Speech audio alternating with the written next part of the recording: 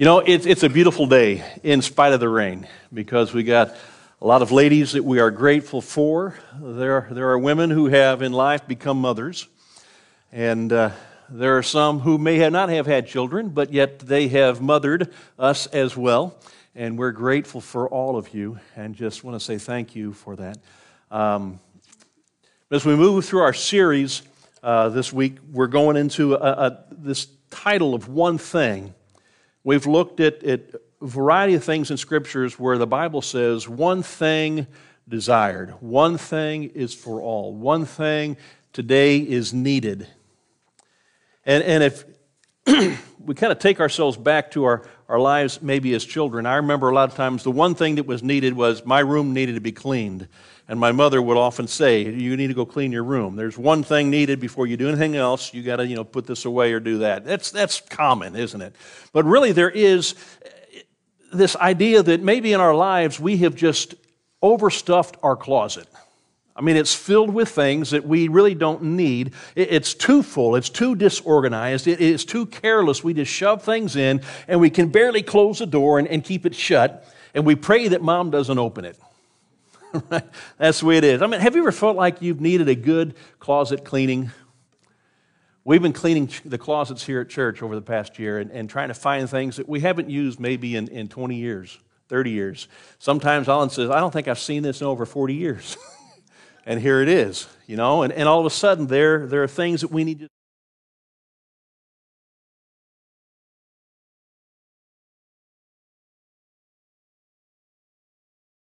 I mean, they're just junk. And junk somehow has this tendency to collect in our ever-expanding goodie bag. And we like to know we've got it, just in case it's there if we have the need.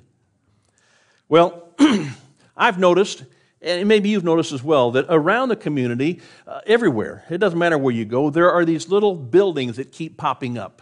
Storage buildings, and they've got garage doors just, as long as can be, and everybody is even now just not keeping them at their own home, but now we're renting facilities to store things in.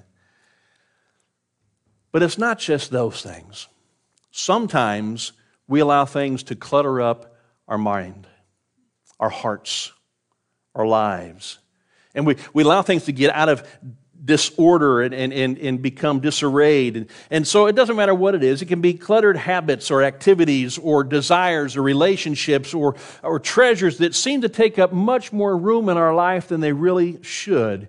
And we have time that we focus on all those things. And really, they're not that important. But they clutter our lives, don't they?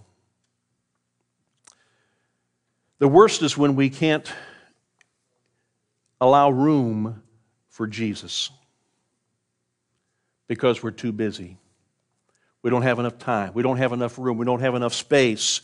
And so we put him on the back burner thinking that at some point in time, I'll pull him out and we'll get ourselves right together. A few weeks ago, a young woman came into the church office, and she came into my office and was amazed that people were here working in a church during the week. Because all the other churches she'd been in earlier that week, nobody had been in. And she asked how long I'd volunteered, working with the church.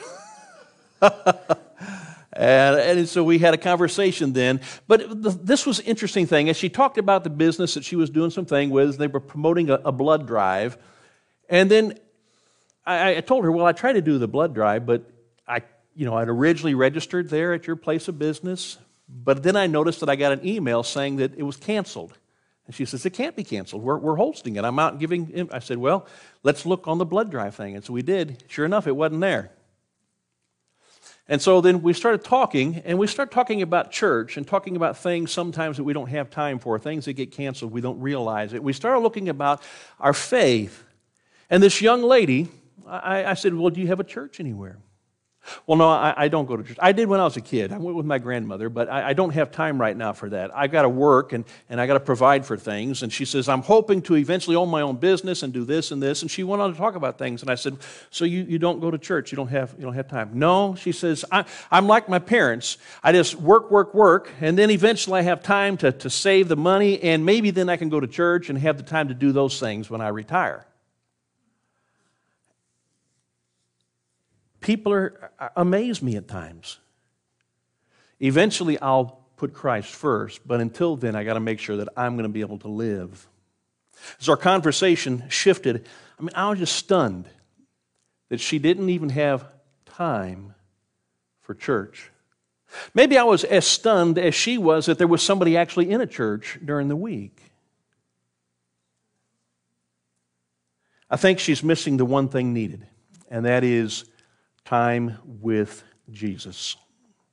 But it isn't anything new. Even those who spent time with Jesus, they got their priorities messed up as well. So we're going to look at our passage of Scripture this morning that's going to tell us about the one thing that's needed, the one thing necessary in life. If you have your Bibles, go ahead and open up to the book of Luke, chapter 10. And we're going to read beginning at verse 38 through the end of chapter 10. Now, Jesus has been making his way around communities, and people have begun to develop relationships with him. And sometimes they would even invite him over to their house for a meal.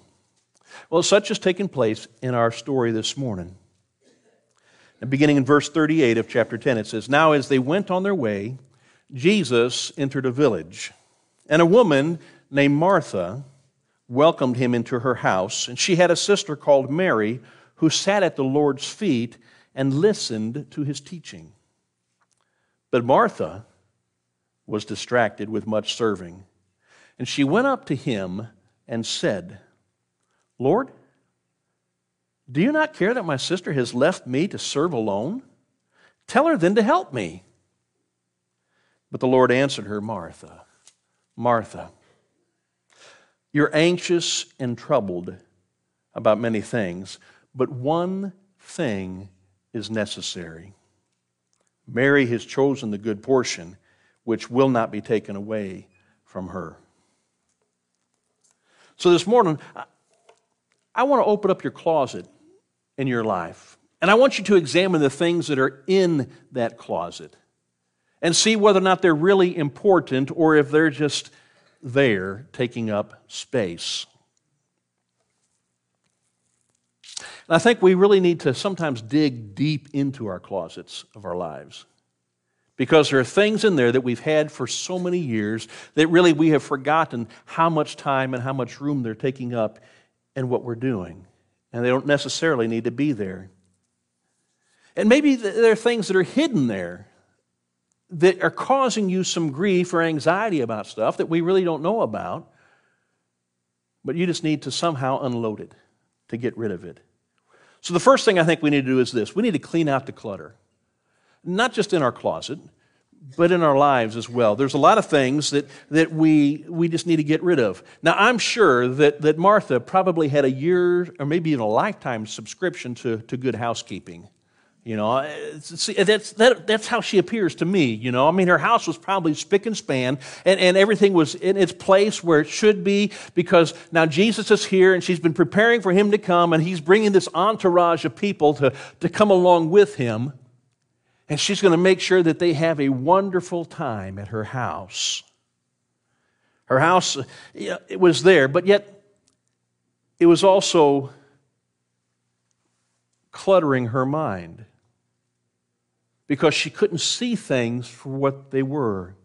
Jesus told her, Martha, you're anxious and you're troubled about many things, but only one thing is necessary.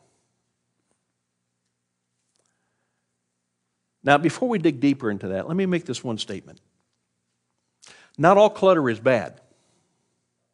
I mean, some of it is good. I mean, it really is good. It might be good stuff. It might be valuable stuff. It might be stuff that have intrinsic value because of some sentimental thing, and you really want to keep it, and it doesn't necessarily need to go away. However, that stuff can become a hindrance and a burden that keeps you from other things that may be more important than what they are.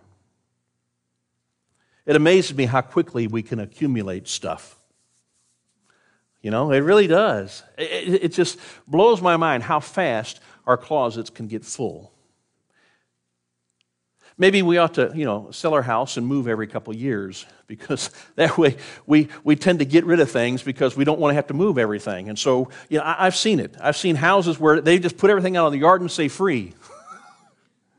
And yet for years it's been cluttering in their house, and now they've got to move, and they make the determinations of what is important and what is not. What do we need to keep and what can we get rid of? And sometimes it's hard to get rid of those things because we like to hang on to them. So how do we limit our hoarding, or our collections, as some like to call them? I mean, I suggest, that we have to take a look at what is really, really important and determine whether or not it's really, truly worth keeping in our lives. Then there's the kind of clutter that has the potential of being harmful. And we need to kick it to the curb before it does any destructive work within our lives, physically or spiritually or emotionally as well. Some people, like Martha, they muddle their minds with needless things that are going on. They have all these anxieties, these fears, these worries, these concerns. What if the food burns before I have an opportunity to get things set out because Mary's not helping me? What if, I don't have enough dessert to give everybody? What if my dishes, are they clean enough? Are they broken? What do I have? And we start thinking through all these things. What happens if a tree falls on our house while we're having the meal? What happens if I don't get the job because somebody else interviewed before I did and they chose them over me? What happens if I invest my money in the stock market and it crashes and I lose everything? What happens if an atomic bomb lands in my neighborhood? Or what about if I get COVID-19 and I die? You see, we're always concerned, and we allow our fears and our worries and our anxieties to take up too much time in our lives that we can't focus on what really is important. All those terrible things, they could happen, but the odds are they probably won't. And so we spend time worrying about stuff. Besides, worry never prevents anything from happening. I've learned that. Some people, they clutter their minds with immoral thoughts. And they can't think of a man or a woman without objectifying them for their own personal pleasures. Some people fill their minds with negative, dark, violence, of hatred and anger and fear. Some people clutter their minds with too much speculation about useless stuff. Like which came first, the chicken or the egg? Where did Cain get his wife? Did we exist in heaven before we were created and conceived on earth? I mean, what was the original form or essence of H2O? Was it solid, liquid, or gas? And we begin to just think about things that really don't matter. The Apostle Paul wrote this in 1 Timothy chapter 4. He said, "Have nothing to do with irreverent, silly myths. Rather, train yourself for godliness." But people like to focus on all the silliness of life. So he tells Timothy in 1 Timothy chapter 1, verses 3 and 4, he says, "As I urged you when I was going to Macedonia, you remain in Ephesus, so that you may charge certain persons not to teach any different doctrine, nor to devote themselves to myths and endless genealogies, which promote speculations rather than the stewardship from God that is by faith." Some people pack their minds with what we would call so-called Christian inspirational books. I don't want you to avoid Christian books and reading them, but I want you to also understand, though, that not everything Christian really is Christian. You've got to compare it to the Word of God. Because sometimes people have an understanding of Scripture that's not accurate. And they promote things that you can't find biblically. And they teach us to apply things in our lives that really aren't what God wants us to do. So it doesn't matter whether it's my sermon that you're listening to or somebody else's or a book that you're reading. You've got to compare it to the Scripture and see how does it stand up in the light of that.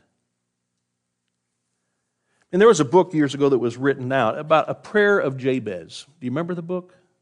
And within it encourages you to if you say this prayer, then you'll also receive the blessings that Jabez did. It comes out of 1 Chronicles chapter 4, verse 10, where it says, "Jabez called upon the God of Israel, saying, 'Oh, that you would bless me and enlarge my border, and that your hand might be with me, and that you could keep me from harm, so that it might not bring me pain.' And God granted what he asked."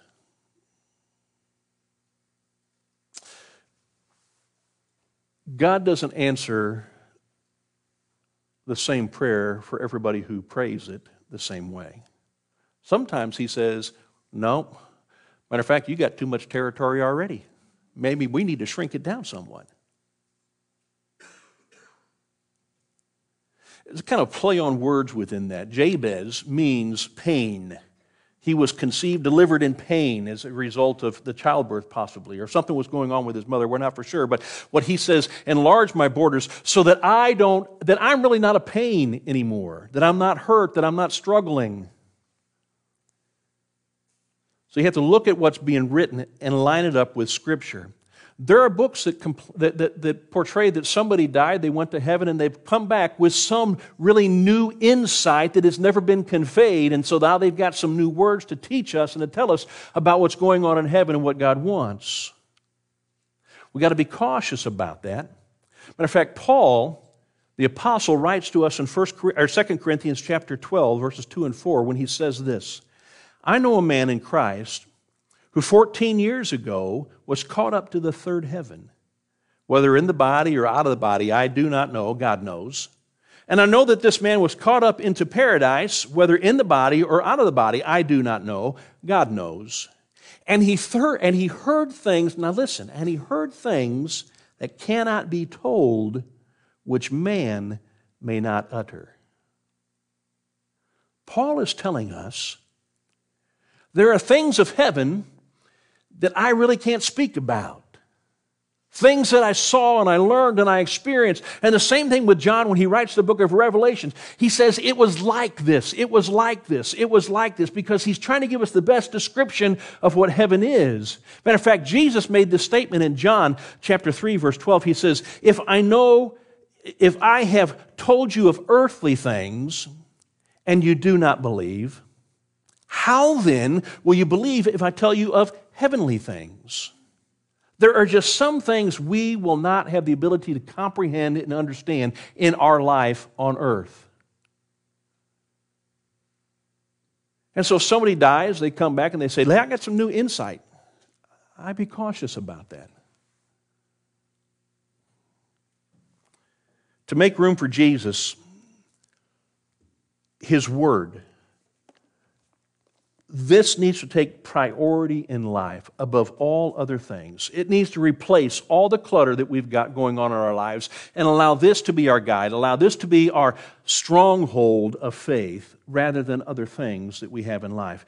He has to be our main focus, the primary item in our closet of our minds. Colossians 3, 1 and 2, Paul says, if then you have been raised with Christ, seek the things that are above, where Christ is seated at the right hand of God. Set your minds on things that are above, not on things that are on the earth.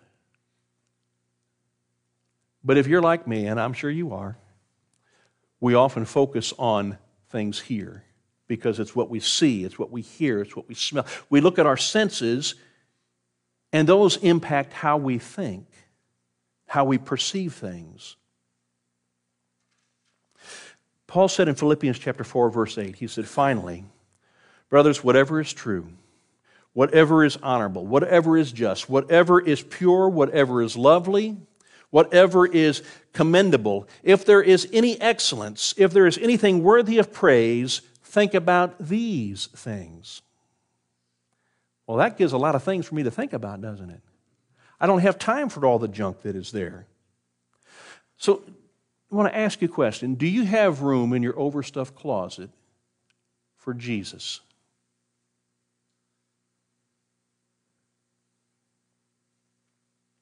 Maybe you need to start getting real with Jesus and declutter your lives. Quite possibly, I think we should follow the example of this little girl. She was in elementary school, at a Christian school, and she was told in class that Jesus was coming back.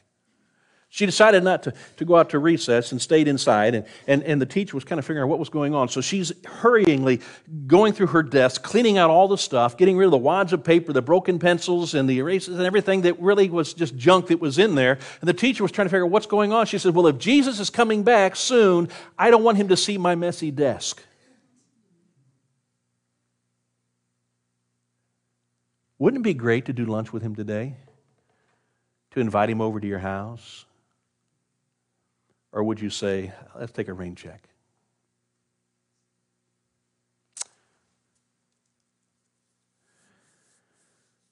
The second thing I think we need to do is to make the most of every moment that you have. Martha, who was distracted with much serving, as the Scripture told us, was still spending time for Jesus, but Mary was spending time with Jesus. I think there's a valuable lesson there that maybe we can do more for Jesus if we spend more time with Him. And I get it. We've all got busy schedules. That's just common. We got so many things on our calendar that we just don't have time for things that we think maybe are important or that we should have. We get so busy with stuff that we just can't take the time to open up our Bible and read, or to go to a church service, or to spend time in a Bible study with some others. And it's not that we don't have time for Jesus, it's a matter of what we do with the time that we have. You see, I know that some of you work longer hours than others, and some of you appear to have no other choice. You got bills to pay, you got mouths to feed, and so hi-ho, it's off to work you go. And we become workaholics. We're going to be like that lady that came into my office, and I don't have time for Jesus right now. I've got to work, and save, so that one day I can retire, and then I'll have time to go to church, and I'll have time to do those things. And I pose this question to her is, what if you don't make it to retirement age? Well, she hadn't thought that through, but she figured she would. You see, we each have 60 seconds in a minute, 60 minutes in an hour, 24 hours in a day, 7 days in a week, and so on, and so on. But while there may only be 60 seconds in a minute, eternity is still there. We are in the time of eternity, but we are confined by our earthly time allotment. But we've got to think outside this box and picture ourselves in the eternal plan of God. And I've only got just a moment of time in my life to make a good decision to where I will spend eternity. The Apostle Paul gives us his advice. Well, let me go back. When we put things off, it's called procrastination. The Proverbs, or the man who wrote Proverbs, the Song of Solomon, the king, he wrote in Ecclesiastes chapter 10, verse 18, through sloth the roof sinks, and through indolence the house leaks. Now that word sloth and sink and indolence, they work hand in hand together. Sloth means that laziness, it's putting things off. And all of a sudden, as a result of that, things sink in. And indolence is tied to the word sink because it also carries with it, well, when things are sinking because you're not taking care of it, what happens? The house begins to leak. The same thing is true when it comes to our house of faith. What are we putting in to make sure that it's going to be there in our old age? Or is faith just a childhood fantasy? Paul advises us in Ephesians chapter 5, verses 15 through 17. He says, "Look carefully then how you walk, not as unwise, but as wise, making the best use of the time, because the days are evil. Therefore, do not be foolish, but understand what the will of the Lord is." You've got time on your hands, and you've got to make the best use of that time. Time comes to each one of us moment by moment, minute by minute, and some people waste it while others make the most of every second that passes by. They do that maybe by helping others when they have a need, or investing love and compassion into the hurts and the loneliness of somebody else. They take their time by sharing their faith with somebody who's lost and helping them discover the truth of who Christ is. Others set a good example for true Christian living, and they watch their steps in life, spending time with God in prayer and Bible study. Now, Charles Francis Adams You may not have known who he is. His father was John Quincy Adams, the 6th U.S. president. His grandfather was John Adams, the 2nd U.S. president. And in the 19th century, he also became a diplomat and political figure as well. He was a U.S. representative, a senator. He was an ambassador to England under Abraham Lincoln's presidency. And unfortunately for him, he ran an unsuccessful campaign to become the vice president of the United States. Now, Charles was also what they classified as an American historical editor and writer. And so, in his life and through the course of his life, he kept a diary. Now, growing up, I always thought the diary was always kept by my sister and by girls. I didn't think that guys would do that. But he did. He kept a diary, and he would write in it every day. One day he entered this: "Went fishing with my son today. A day wasted." Now, his son, Brooks Adams, also kept a diary. And if you open up to that same day, this was Brooks' message to himself. "Went fishing with my father, the most wonderful day of my life." While Charles thought he had wasted his time fishing with his son, and there was probably something more important that he could have done, his son has this marvelous statement about the investment of time that his dad gave him. I want you to know this. Jesus considers it a great investment of his time to spend with you. So much so that the Scripture tells us he gave up his equality with God in heaven. And he took on the form of man, but not just any man, a servant of man, so that he might bring us the redemption of our lives. He gave his time for us, and he spends time with us today. But my question is, how do you consider the time that you spend with God? Wasted or wonderful? Martha would have made a better use of her time learning at the feet of Jesus. And Mary made room for Jesus, so she sat there at his feet listening. And until we take time to spend with Jesus, we don't have the full benefit of the relationship that he seeks to have with us. So let's make room for him by making the most of every moment that we have in our lives. The third thing is this: we need to adjust our attitude. Now, first off, I want you to understand that Martha did not do anything wrong. I mean, everything she was doing was for Jesus, preparing a meal for him, allowing him to come into her house so that he could bring his disciples and the others that were there. She was providing for him this wonderful opportunity, so everything she was doing was good. It's not that she did anything wrong. Preparing that for him and for his friends was a good thing. But in doing so, she developed this attitude. To say that she was miffed is probably an understatement. Jesus, don't you see that I'm struggling here? I'm trying to get all this done and I'm serving by everybody. And Mary's not. Would you tell Mary to come in and help me serve? And he just looked at her as Martha. Martha. I mean, your anxiety over all this stuff, it's not worth it. There's really one thing that's necessary, one thing needed, and Mary has figured it out.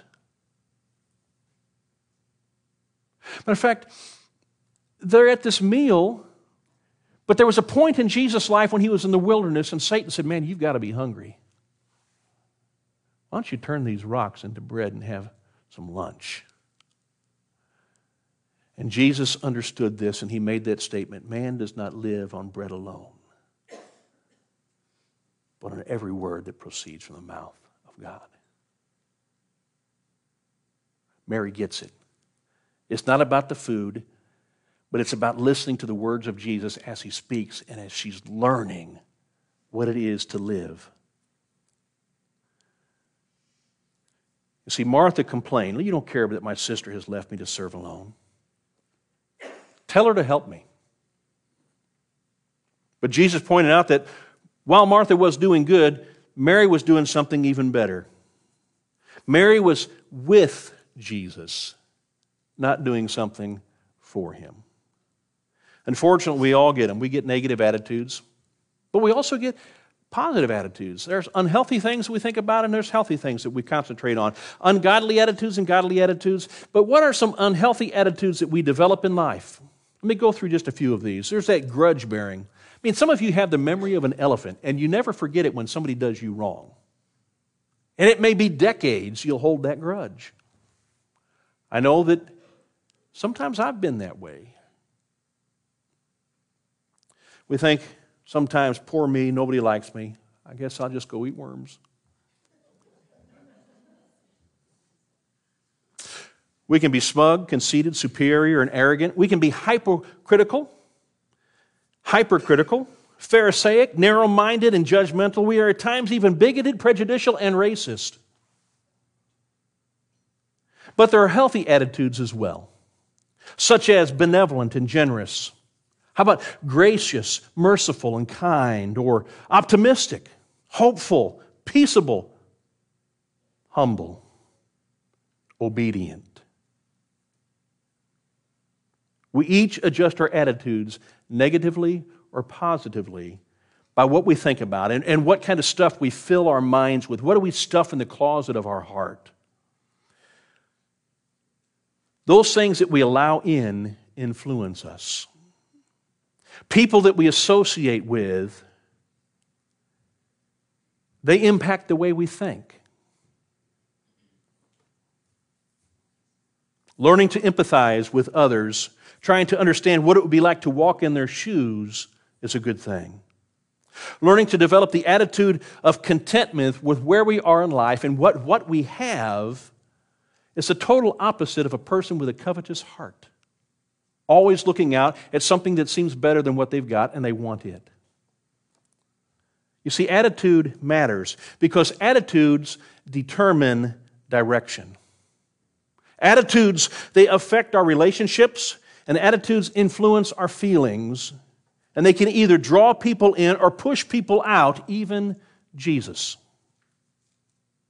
To make room for him, we need to maybe just to adjust our attitudes of our mind, clear out what we think about, and allow his word to penetrate and become our thoughts. There was an older man one time. He had a reputation for being greedy, kind of like Ebenezer Scrooge, that kind of person that just was always about gaining more and more and never giving anything to anybody. He always took and he never gave. Well, he ended up in the hospital one day on a traumatic event, and he nearly died. It was in that moment that he awakened to see himself for who he really was. Now, he had a neighbor who would come and visit him on a daily basis and pray for him. Eventually, he got better, and he was able to go home. And so the next Sunday, he went to church. He was going to get his life right with God. But as that offering plate went through, he didn't put anything in there. He still had to hang on to what he had.